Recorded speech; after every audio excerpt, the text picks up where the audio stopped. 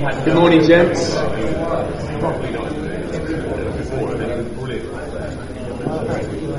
Good morning, gents. So good to see so many of you with us here this morning. If I haven't met you, my name is Pat. I'm involved in helping run Burning Man, and it's fantastic to have you with us, especially if this is your first time.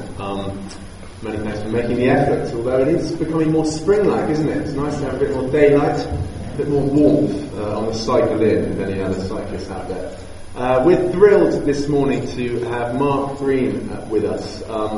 I first heard Mark speak at a Christian conference called Soul Survivor, or it could have been Momentum, some years ago. And I was amazed that a man could be so smartly dressed, sophisticated and suave, and yet be teaching on the Christian scene. So Mark, as he will explain, has a background in advertising. He describes himself as, I used to work in advertising and I am prepared to admit it. He is now Executive Director of the London Institute for Contemporary Christianity and works as a speaker, writer and consultant, specialising both in helping Christians engage fruitfully in their everyday contexts out in the world and also helping churches to help them.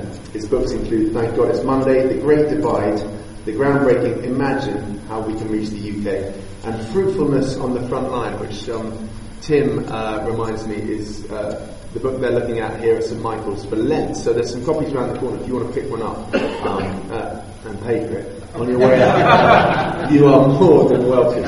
So it's fantastic to see you here this morning as we continue our series in Old Testament Men of God. Would you please give a warm welcome to Mark Green.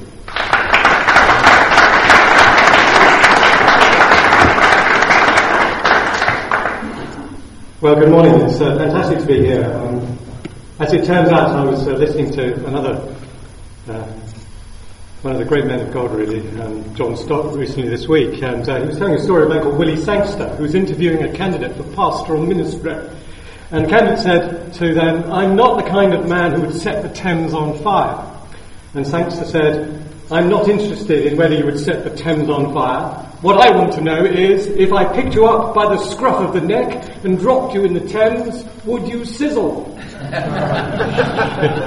So I'm hoping that it'll be apparently you are the sizzlers. So, as was said, I used to work in advertising, so indeed you can trust every word I say and every picture you see. I did spend 10 years working in advertising in London and in New York, and I absolutely adored it. And now I work for London Institute, you've heard, we do a variety of things, and you've done a great pitch for me, so that saved at least 30 seconds, so thank you for that. Some resources and some stuff there. And this morning, my Old Testament man is Boaz, and he's described as a man of valor, a man of renown.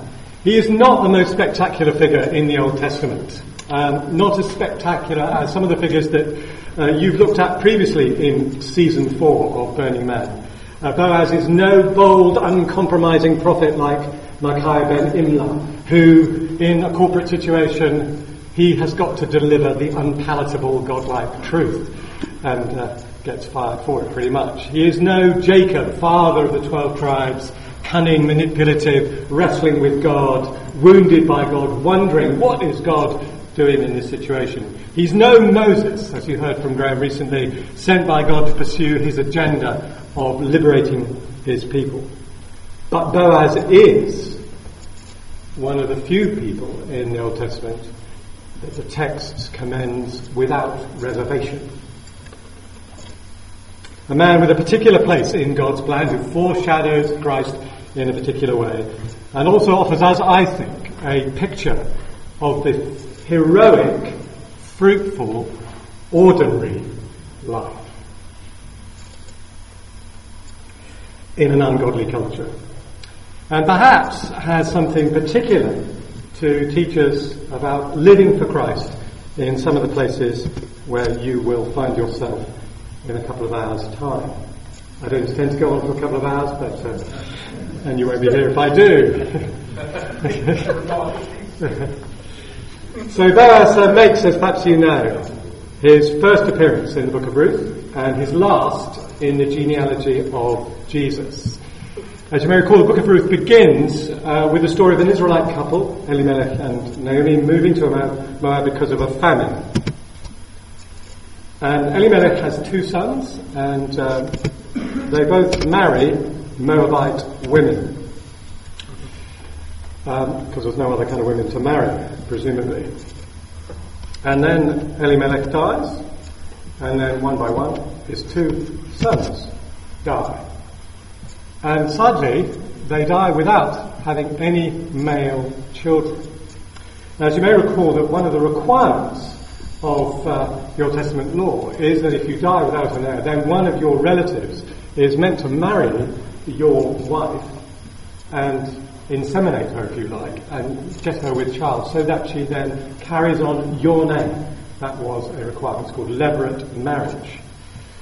So for those of you who remember, and I have listened to David Jacklin because I was terrified of coming to talk to you without having listened to David Jacklin on Old Testament narrative, for those of you who remember that talk, you will recall that he talks about identifying what the problem is in the narrative and looking for how the people and or God may seek to resolve the problem. So here is the problem. The problem is that there is a famine, that there are 3 women with no food, and there is no male heir to carry on the name in perpetuity.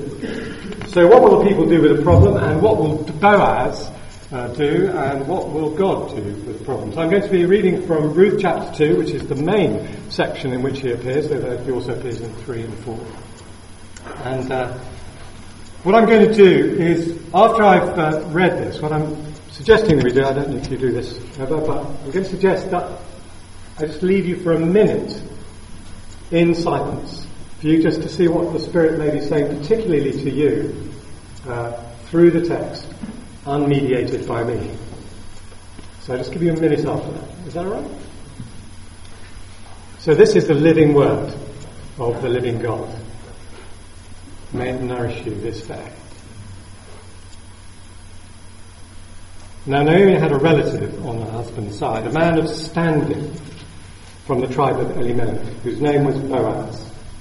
And Ruth the Moabite said to Naomi, "Let me go to the fields and pick up the leftover grain behind anyone in whose eyes I find favour." Naomi said to her, "Go ahead, my daughter." So she went out into the field and began to glean behind the harvesters. As it turned out, she was working in a field belonging to Boaz, who was from the clan of Elimelech. Just then, Boaz arrived from Bethlehem and greeted the harvesters. "The Lord be with you." "The Lord bless you," they answered. Boaz asked the overseer of his harvesters, "Who does that young woman belong to?" The overseer replied, "She is the Moabite who came back from Moab with Naomi. She said, 'Please let me glean and gather among the sheaves behind the harvesters.' She came into the field and has remained here from morning till now, except for a short rest in the shelter." So Boaz said to Ruth, "My daughter, listen to me. Don't go and glean in another field, and don't go away from here. Stay here with the women who work for me. Watch the field where the men are harvesting, and follow along after the women. I have told the men not to lay a hand on you. And whenever you're thirsty, go and get a drink from the water jars the men have filled." At this, she bowed down with her face to the ground. She asked him, "Why have I found such favour in your eyes that you notice me, a foreigner?" Boaz replied, "I've been told all about what you've done for your mother-in-law since the death of your husband, how you left your father and mother and your homeland and came to live with people you did not know before. May the Lord repay you for what you've done. May you be richly rewarded by the Lord, the God of Israel, under whose wings you've come to take refuge. May I continue to find favour in your eyes, my Lord," she said. "You've put me at ease by speaking kindly to your servant, though I do not have the standing of one of your servants." At mealtime, Boaz said to her, "Come over here, have some bread and dip it in the wine with me." When she sat down with the harvesters, he offered her some roasted grain. She ate all she wanted and had some left over. As she got up to glean, Boaz gave orders to his men. "Let her gather among the sheaves and don't reprimand her. Even pull out some stalks for her from the bundles and leave them for her to pick them up. And don't rebuke her." So Ruth gleaned in the field until evening. Then she threshed the barley she had gathered, and it amounted to about an ephah. She carried it back to town, and her mother-in-law saw how much she had gathered. Ruth also brought out and gave her what she had left over after she had eaten enough. The mother-in-law asked her, "Where did you glean today? Where did you work? Blessed be the man who took notice of you." Then Ruth told her mother-in-law about the one at whose place she had been working. "The name of the man I work with today is Boaz," she said. "The Lord bless him," Naomi said to her daughter-in-law. "He has not stopped showing his kindness to the living and the dead." She added, "That man is our close relative. He is one of our guardian redeemers." Then Ruth the Moabite said, "He even said to me, 'Stay with my workers until they finish harvesting all my grain.'" Naomi said to Ruth, her daughter-in-law, "It will be good for you, my daughter, to go with women who work for him, because in someone else's field you might be harmed." So Ruth stayed close to the women of Boaz's field until the harvest and wheat harvest were finished. And she lived with her mother-in-law. So just give you a minute now. So Father, we come before you. We want to say that we love you. We want to say that we yearn to live in your ways. And we pray that through this time, through your Spirit and your word, you might help us to love you more completely and to follow you in things that we have to do this day and beyond this day. For Jesus' sake. Amen. So the book of Ruth is often seen as this kind of sweet story, and it's easily dismissed as such, a kind of lovely country village idyll, a sort of Lark Rise to Candleford, a kind of Cranford, a kind of pre-World War I Downton Abbey sort of context. But it's always important to look at the context, and the context we're given in the book of Ruth is, as it says in the first chapter, in the days when the judges ruled. It's the period after the death of Joshua. The people are caught in this terrible, degenerate, downward spiral. They rebel against God. God disciplines them through invasion and famine. They plead for mercy, and God sends a warrior rescuer. Ehud, Gideon, Jephthah, Samson. Wars are raged. Enemies are slaughtered. Peace is restored, but rebellion persists. And when we get to Boaz, we're very close to the time when a priest will travel openly with a concubine who is then gang raped and whose body is then cut up in pieces and posted round the land to summon the tribes to punish those who raped her. This is not a pretty time of history. So the setting here is no Lark Rise, it's no Candleford, it's more like CSI Taggart and Broadchurch. So Boaz is one of my heroes, which is why I've chosen him today. He is a man like Prince Philip, who is usually overshadowed by his more famous wife, particularly when she's wearing something as gorgeous as that lemon confection. He's actually the first believer in the one true God that the Bible records using the phrase, "The Lord be with you." I've just been hoping that somebody would say back to you. Clearly you're not Anglicanized enough. The Lord be with you. Today, the phrase, as you know, is most often associated with Anglican or Church of England priests who say it to their congregations in church on a Sunday, often wearing robes. But where do we hear it here? It's said by a worker to a team at work on a weekday wearing workwear. It's interesting how we've taken a phrase that's usually used in the world and we now usually use it somewhere else different. It's a prayer, isn't it? That in this ordinary workplace, in this ordinary labour under the hot Bethlehem sun, God might show them favour. The Lord be with you in your accounting. The Lord be with you in EY. The Lord be with you at Goldman Sachs. The Lord be with you in your law practice. The Lord be with you as you write that letter. The Lord be with you at Mole Farm. The Lord be with you as you answer a phone, do that email, listen to that volcanically irritating client. The Lord be with you in these places. So long before Paul exhorts the Christians in Colossae and says, whatever you do, work at it with all your heart. Long before that, Boaz has grasped the significance of daily work to the God who commanded people to work and take care of the world. Now, of course, the greeting, the Lord be with you, might just have been a kind of conversational way of saying hi. You know. I remember going to America and people would say, how are you doing? And I would answer the question. well, it's going all right, thank you very much. And they would be in Kansas while I was still talking. It wasn't really a question about how I was doing, it was just a way of grunting at me. And very warmly too. But actually in this text it's clear that Boaz is called a man of renown or of noble character. The word in Hebrew is chayil. If you're Scottish, it's a very easy thing to say, sort of ochi, chayil. And it means valour. The primary use in the Old Testament is of military. It's military. It's a warrior word. And it's also the word used to sum up the woman in Proverbs 31. You may recall this woman of valour, who indeed combines such a formidable range of domestic, commercial and leadership skills that you'd have to splice together Nigella Lawson, Karen Brady and Margaret Thatcher to match her. And if you did, that's what you'd get. Which actually ain't bad.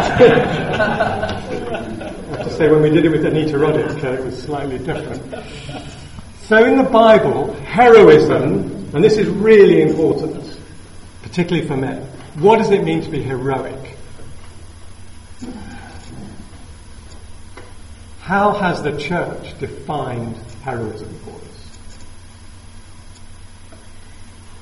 In the Bible, heroism is not just manifested in war and in response to crisis. It's manifested in godly character and in godly action in ordinary life.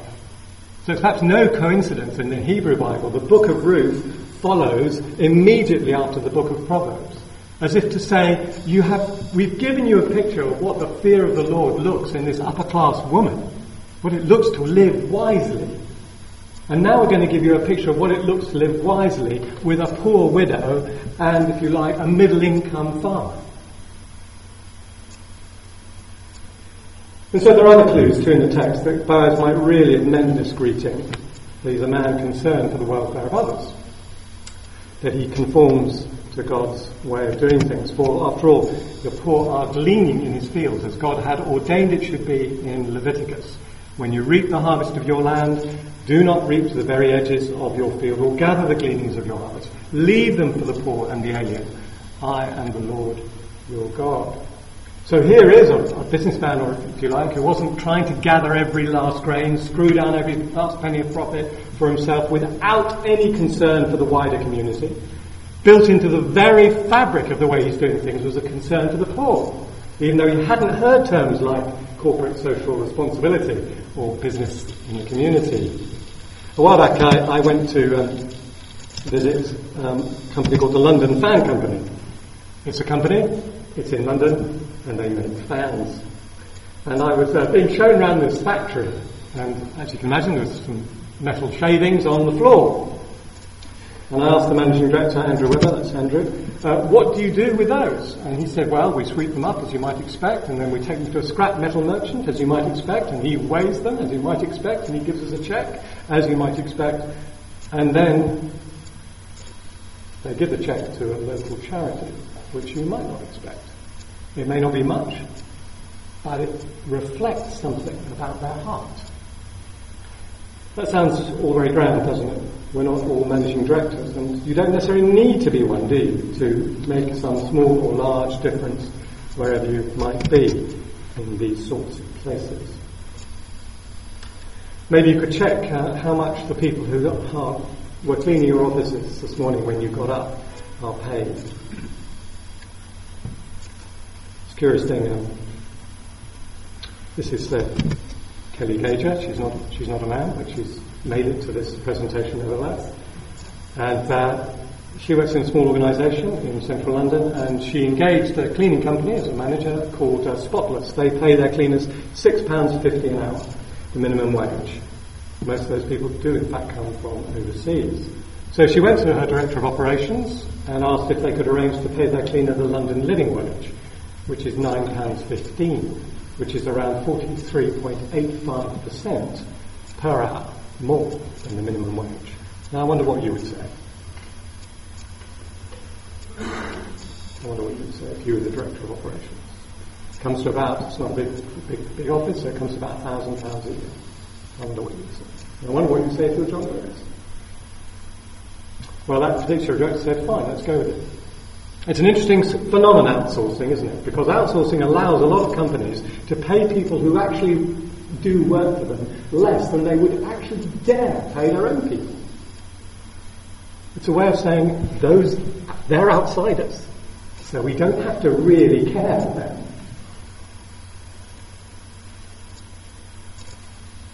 I wonder what the business case might be.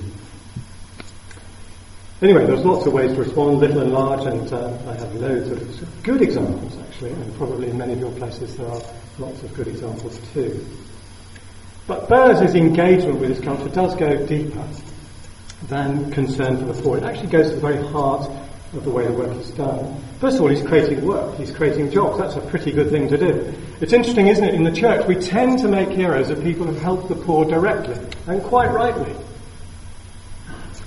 But we don't really make heroes of people who prevent people getting poor in the first place. And are those people who create jobs?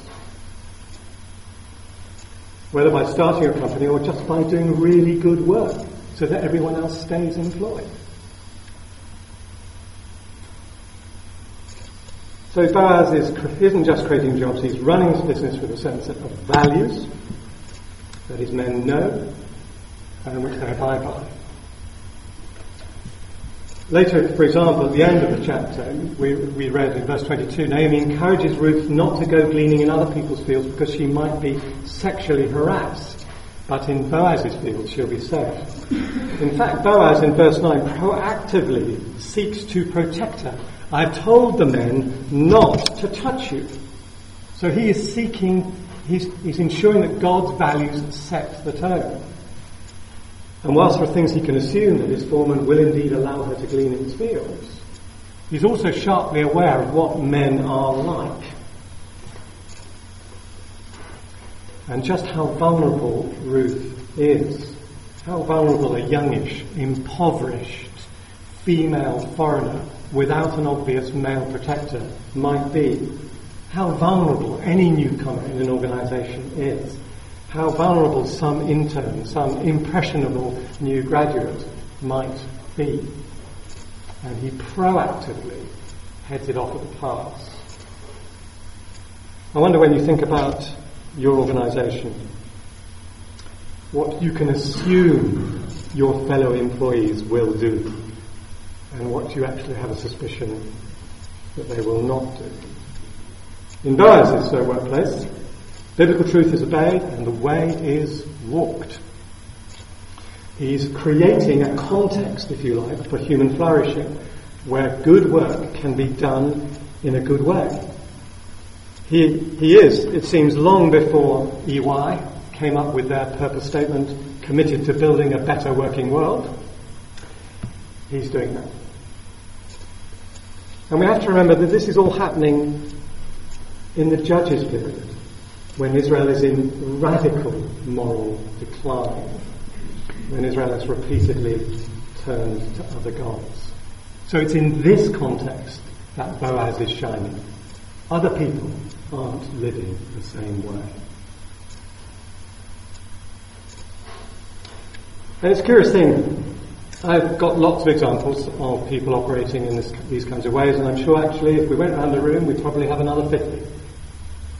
So I'm certainly not here to say that people aren't doing things. In fact, what we find often is that most Christians don't realise what fantastic things they are doing, because it hasn't been interpreted in that way. A while back I was talking to a man who protects the Prime Minister. He's not a senior policeman, but he's on the Armed Protection Service at number 10. And people are asking questions in this particular group of, what are you good at in the Lord at work? It's a kind of jargony phrase. And being Southern English people, we decided not to say anything for a while. Anyway, finally, somebody says, well, I protect the Prime Minister. It's a pretty macho team, and as you might expect, and there's quite a lot of conflict, antlers coming together. And he said, over the years, I've found out I'm quite good at bringing people back together. That's what he said. And looked a bit sheepish. And then someone said, you've got a ministry of reconciliation. Wow, hot dog! I've got a ministry of reconciliation. And he's right. He does. He's a peacemaker. He's teaching people how to forgive one another. He's showing people that the ways of Jesus are good. Right there. But did he know it? No. Most of you are probably doing fantastic things. Like dolphins. Dolphins on the whole don't know how good they are at swimming. And praise God, the Spirit is in them. And these things are significant to God. And had we about world enough and time, I could give you many more examples. The man who changed the appraisal systems of a multinational manufacturing company, was a rather difficult thing to do from the middle of the company because he felt that they were unfair and so on. And these things happen in a variety of ways. I'll just tell this story because it pertains to somebody here. A while back I went down to a place called Electronic Arts. It's quite a long time ago now, but and some of you may know somebody who used to work there. And I've been asked to think about values and helping some people there think about the culture there. And I happened to turn up on the day when they were doing their award ceremony. It was a splendid time to turn up. And they had a number of awards, and these aren't all of them. One of them was MVP. It's an American company in Roots, so most valuable player. Everyone wanted to have one. That's a good award to win. Then there was Rookie of the Year. And there were 5 of them. I thought that was interesting. It wasn't just one, it was 5. And then there was International Awareness, which I thought was an interesting award because it reflects in an American company desire that we're actually sensitive to other cultures. So it affirms that value very well. Then there's Eternal Flame. Somebody's been there a long time, done a good job, which in a media company is about 3 weeks. And then there's Unsung Hero, those people that actually aren't necessarily the movers and the shakers, bringing in the business, finding the next big game or whatever it might be, but just people you suddenly wake up one day and think, without these people, wow, fantastic. But behind those things are values. And they can be empty, they can be walked, but they can be real. My impression was, in that place, they were very real. And we started to do this at London Institute. We had an award, we have an award ceremony, I give them out, and one of them is quite a good piece of work, really. We're kind of modest. And the other one is the You Proved Me Wrong Award, which I've only had occasion to give once. Now the point about this is that Boaz is seeking to make peace. He's seeking to create a context for human flourishing. This is the role of the people of God wherever they find themselves. And so when the people of God are exiled in Jeremiah 29, what does God say through the prophet? Seek the shalom and prosperity, the well-being, ecological, relational, economic, political peace, wellness of the city to which I've called you into exile. Seek it proactively and pray for it. This is the job. This is what you go to do in an hour's time. This is the job. And it's totally consistent with what Jesus is doing on the cross. So for example, whoops, too many logos. There you go. By him all we know all things were created, visible and invisible, heaven and earth. All things were created by him and for Christ. But more than that, we're happy with Jesus creating all things, but he comes to reconcile all things, to restore all things to the way they should be, by making shalom, peace, through his blood shed on the cross. All things. So this is the grand purpose that we're invited into, to make the world as much like Jesus would like it to be before he returns. That's what we're about. His kingdom come, his will be done, as in heaven, so on earth, as in heaven, so in my city, and so in my street, my workplace, my gym. Iron Age Israelite agriculture was intended to be a picture of the way things should be in God's kingdom. And in Christ, in 21st century Britain, we work toward the same ends in all the places God places us. Now the thing about Boaz is not only that he's ensuring that his ethos works itself out, what's interesting about him is that it's not a calculating obedience to the law. Because he doesn't just let her glean. He grasps the heart behind the law. So he tells her to drink from the water jars. He sees the person. He's noticed that she'd come to glean and perhaps hadn't brought her own sandwiches. So he invites her to join them for bread dipped in vinegar, which is a kind of 10th, 11th century equivalent of salt and vinegar crisps. Boaz demonstrating a greater generosity than Gary Lineker ever would. And here is. But notice the text here. At mealtime, Boaz said to her, "Come over here, have some bread and dip it in the wine and vinegar. Come over here." Well, it seems a simple thing to say, doesn't it? But look at the disparity in status. Boaz is a male in a patriarchal society. Ruth is a female. Boaz is an Israelite. Ruth is a Moabite. Boaz is a landowner. Ruth is a gleaner. Boaz is rich. She's poor. He's a bulwark of the community and she's an outsider. The CEO is eating with a cleaner.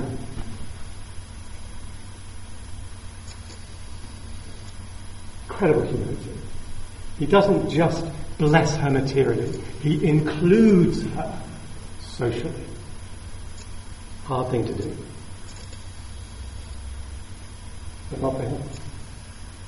And when she sits down, he offers some roasted grain. And beyond that, he tells the harvesters to pull out some stalks for her. Now look at the detail. Let her gather among the sheaves and don't reprimand her, verse 15. Even pull out some stalks for her from the bundles and leave them there to pick and don't rebuke her. Now this is very generous. It's a generosity that preserves Ruth's dignity.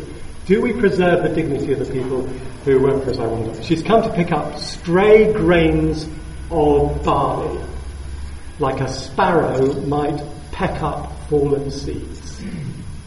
It's back-breaking work. This is Miller, 1857, social realist. But gleaning did do one thing. It involved the person in providing for themselves. It was real work. And it meant that food wasn't wasted, just as Archer and Parry's bring your surplus apples to us and we'll juice them for you business combats waste. Fantastic. But they're doing work. The point is that Boaz doesn't just give Ruth a sack of grain. He lets her work.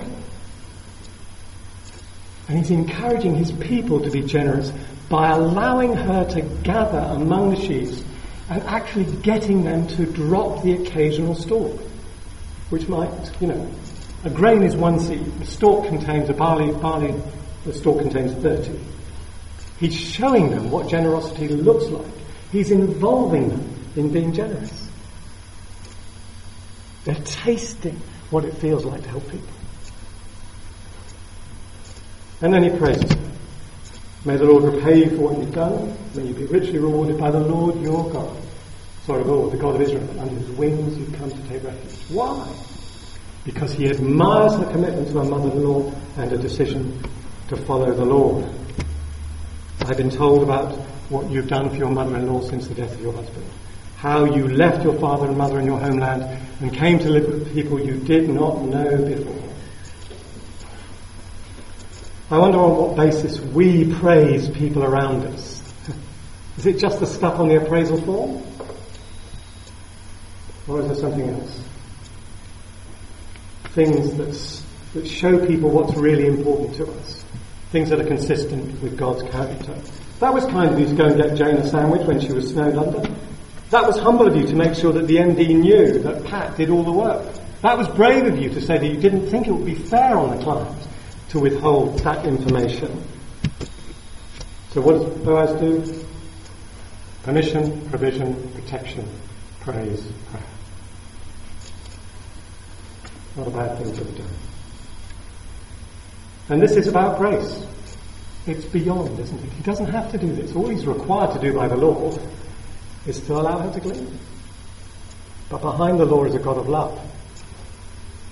Gleaning is given because God anticipates that we'll be poor people. Gleaning expresses his love, but it doesn't stop there. His love is greater than that. Still left with a problem. At the end of the harvest, there's a problem. There's no child to carry on the family name. The barley harvest is in, the wheat harvest in, and Boaz has not made a move. So Naomi does. She tells Ruth to put on to wash, to put on perfume and get dressed in your best clothes and go down to the threshing floor at night after he's finished winnowing and Don't let him know you're there until he has finished eating and drinking. When he lies down, note the place where he is lying, then go and uncover his feet and lie down. He will tell you what to do. Now I wonder what is in Naomi's mind sending this young woman there. I have to say that my PA, my female PA, chose that dress. Elegant, tasteful, slightly modest. It's good, isn't it? And Ruth uncovers his feet, but nothing happens, and you've got this wonderful little moment. In the middle of the night, something startled the man. He turned and saw that there was a woman lying there. Well, we'll come back to that. How does Boaz, this older man, a bachelor, respond to the presence of a well-dressed, sweet-smelling, single, younger woman in his presence in the middle of the night? He doesn't touch her. He tells her that he is a kinsman redeemer, but there's somebody else who has the first call on her, and he tells her that he will resolve the issue. He's a man of purity. Now it's interesting, if you look at the text, several times it says in the text that Boaz is older than Ruth. Old enough, it seems, to recognise that such a young woman might not be interested in an older man, but young enough to jump at the chance when it is clear that she is, which in our culture would make him somewhere between 30 and 97 years old.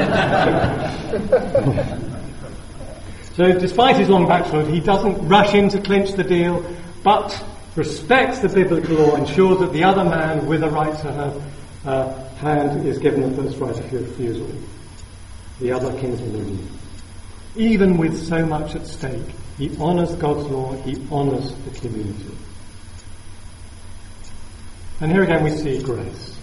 Boaz wants to redeem Ruth, just as Jesus wants to redeem us, wants to see no one perish.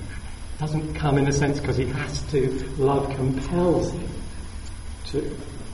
But in Boaz we don't just see an Old Testament figure who foreshadows Jesus, the greater Redeemer, who gives us a name that is written in heaven, in the book of heaven. We see a man that the Holy Spirit wants to teach us something about. What's he given us? The Holy Spirit here. A man who is dependent on God, who cares for employees, who's concerned for the poor, who protects the vulnerable, who's generous, who enjoys life, who's sexually pure and community-minded. But there's more.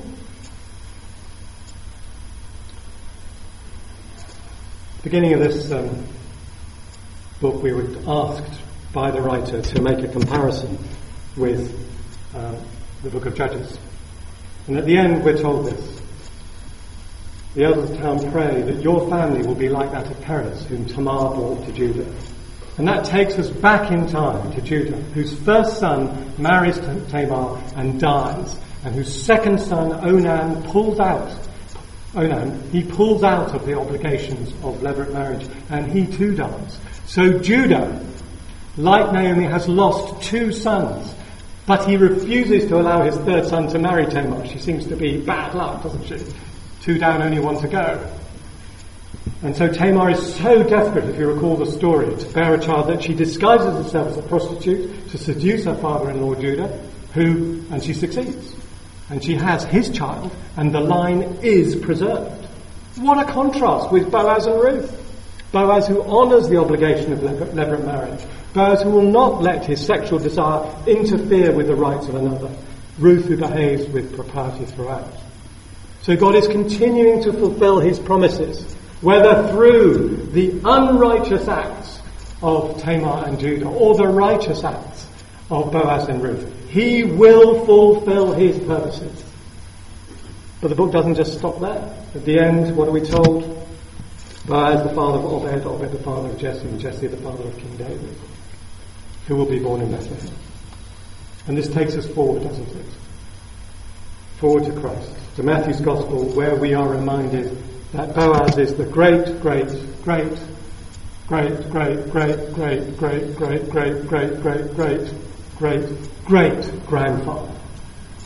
of Jesus. So how does God work? Well, sometimes he sends a word through a prophet like Micaiah ben Imlah. Sometimes he speaks from a burning bush. Sometimes he wrestles with us and touches our hip bone. But in our text, She went out, entered the field, and began to glean behind the harvesters. As it turned out, she was working in the field belonging to Boaz. What a coincidence, as Rick in Casablanca might have put it, that of all the fields in all the towns, Ruth had to end up in Boaz's. As it turned out. God's hand, surely. As it turned out, God put me in this company. As it turned out, I was sitting next to this person today. As it turned out, I was with that client. As it turned out. I wonder if you can see similar things in your own life. And it's the same in chapter 3. Something startled a man. So in Moses' life, we can see God working to fulfill his purposes quietly through Levitical law, providential timing, and the community. God working in the lives of ordinary men and women who meet one day at work as if by chance. And simultaneously, God on the grand stage of history working out his great plan of salvation through Jesus. I wonder what God has been up to in your life. I wonder what he's up to now. I wonder what you can see. I wonder what you will only see from the perspective of heaven. God working out his purposes, our lives, our ordinary lives, our work, our relationships, woven into his tapestry, turning all things to his good purposes until Jesus returns. So as you go into your fields, your offices, your kitchen, your community, the Lord be with you.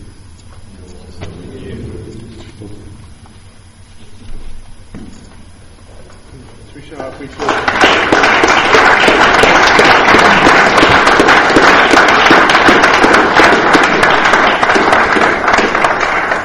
Thank you so much, Mark. So much to think on, reflect on, and why don't we do that now, guys? We've got just over 10 minutes. Why don't we turn into threes, perhaps, and just take 2 minutes each to reflect on what does it look like for us in the 21st century to seek the prosperity, seek the good of the city in which we find ourselves, that shalom peace, and seek God's kingdom here. So why don't we just reflect on one thing that we can do differently in our lives today to bring that shalom where we are, and then let's pray for each other, and then we'll close at 8 o'clock. Gents, if you want to be joining your prayers to close. Once again, many thanks, Mark, for being with us this morning. Here at Burning Man, we have a desire to just see men coming alive in Christ through the Holy Spirit by his word, and living for his glory, making a difference in our city, seeking the prosperity of the city. And so we're all for stuff that does stuff and achieves that with men. And I have a very dear friend this morning. I just wondered if you could give us 2 minutes of your time as I welcome up James Ray, who runs an organisation called Forum, and there's a very exciting opportunity for all of us men here today coming up. Thanks for your time, chaps. I will be quick. It's really a simple sell because if you're anything like me, you spend your time trying to eradicate risk from your life and bed yourselves in and make yourselves more comfortable, protect your family and look after everybody around you, and perhaps buy a bigger car and maybe a nicer house. But we all know that runs counter to what we actually believe in our faith. That's the opposite of the radical life we're trying to live at the other end. And I know that many of you already know that, so you do lots of other great things to counter that. But one thing I want to tell you about is this idea that's come out of Holland that's been going for 5 years. Over 6,000 men have engaged with this concept. They've raised €4.5 million for 3 charities, for one that works with widows and orphans, one that rescues women from the sex industry, and one that helps the persecuted church. So there's a very clear, distinct goal involved in the musketeer idea, and the idea is that it develops a brotherhood of men who call each other out. I wonder if Boaz turned up in that field on his own, or whether he actually became a man like that because of the people he surrounded himself with, who also called him out and said, when she came and slept by your feet, what were you doing? What was going on there? Was that good or was that not? So what happened is these guys have come out of Holland and they've come to the UK and said, please, can we get this going? Because we think there's some fantastic men in the UK. And I said, yes, there are. And they said, so what we want to do is run what they call an extreme character challenge weekend. It's a physical challenge, but it's not too much. If you can run a little bit and do a few press-ups and walk up a flight of stairs without being out of breath, you will be fine. And essentially the physical challenge is Mark says that's extreme. The physical challenge is basically the mechanism through which you go on a journey inward. And we all know that if you've done anything with John Eldridge or Wild at Heart, we wear poses. This morning I've had about 15 poses going through my mind as to how to present to you guys. What should I look like? How should I come across? What do I want to sell? Effectively, the best thing I can do is show you my heart. And I find that hard because I'm a man, and I'm actually fine, thanks. I don't need you guys. I'm sorted. And even after Boaz talked today, how long did it take us to start praying? We talked and we talked and we talked, but none of us wanted to pray, because that's the hardest bit. And so I think what happens through this challenge is you start to go in with a group of men, you start to move together with them, you go through extreme challenges together, and as you do that, you're led along the way and guided with some various sort of thoughts and moments of inspiration. Those open your heart, and then the guy next to you actually tells you that he's had the same problem or he went through that recently. And then you hear his story, and then you begin to fall in love with him as a brother. And then over the 72 hours, my experience was like I got to know men I'd never met before in a way that I was never expecting to. I went with other guys I also knew, and I got to know them like brothers. And there's one chap that I went with, Miles Dillon, if any of you know him. Our relationship's completely transformed since doing this experience. We are now one. We just constantly, we know each other so well that if there's any issue that I have, I don't need to give them the background, I don't need to give them all the details. I can just mention a word and so I know what your problem is, I know what you need, and I'm praying for you on this front. But also, brilliantly, non-Christians went along and go along, and I heard one of the testimonies at the end was of a guy, and I'll tell you very briefly just to encourage you.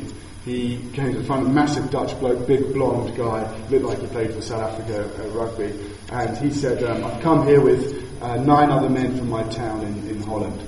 8 of them, their wives have banned them from speaking for me. 1 of them invited me to come.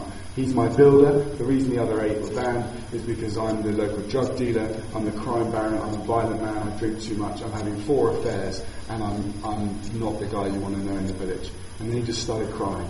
And he just said that in this weekend he's met Jesus, and he's also met men that love him for who he is.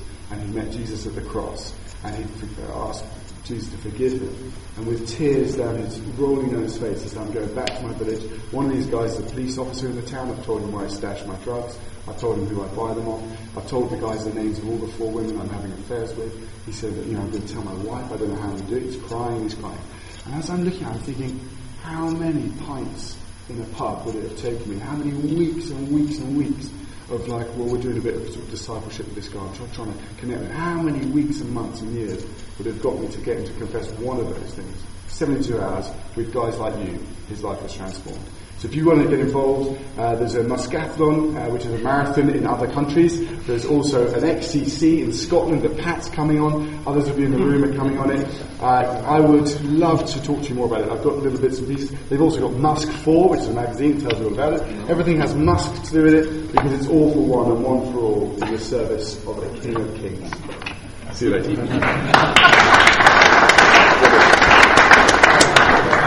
So do come and join me. End of April, isn't it? A few days. Help me out, guys. We want to see you there. Just to say, we're back here in 2 weeks. Ken Costa's here looking at King Hezekiah, and then 2 weeks after that we've got the Reverend William Taylor from St Helens Bishopsgate finishing off our term of Burning Man. So great to see you, gents. The offering box is on your way out. £5 per session if you have it, or £30 for the term. God bless. Live for His glory. Amen.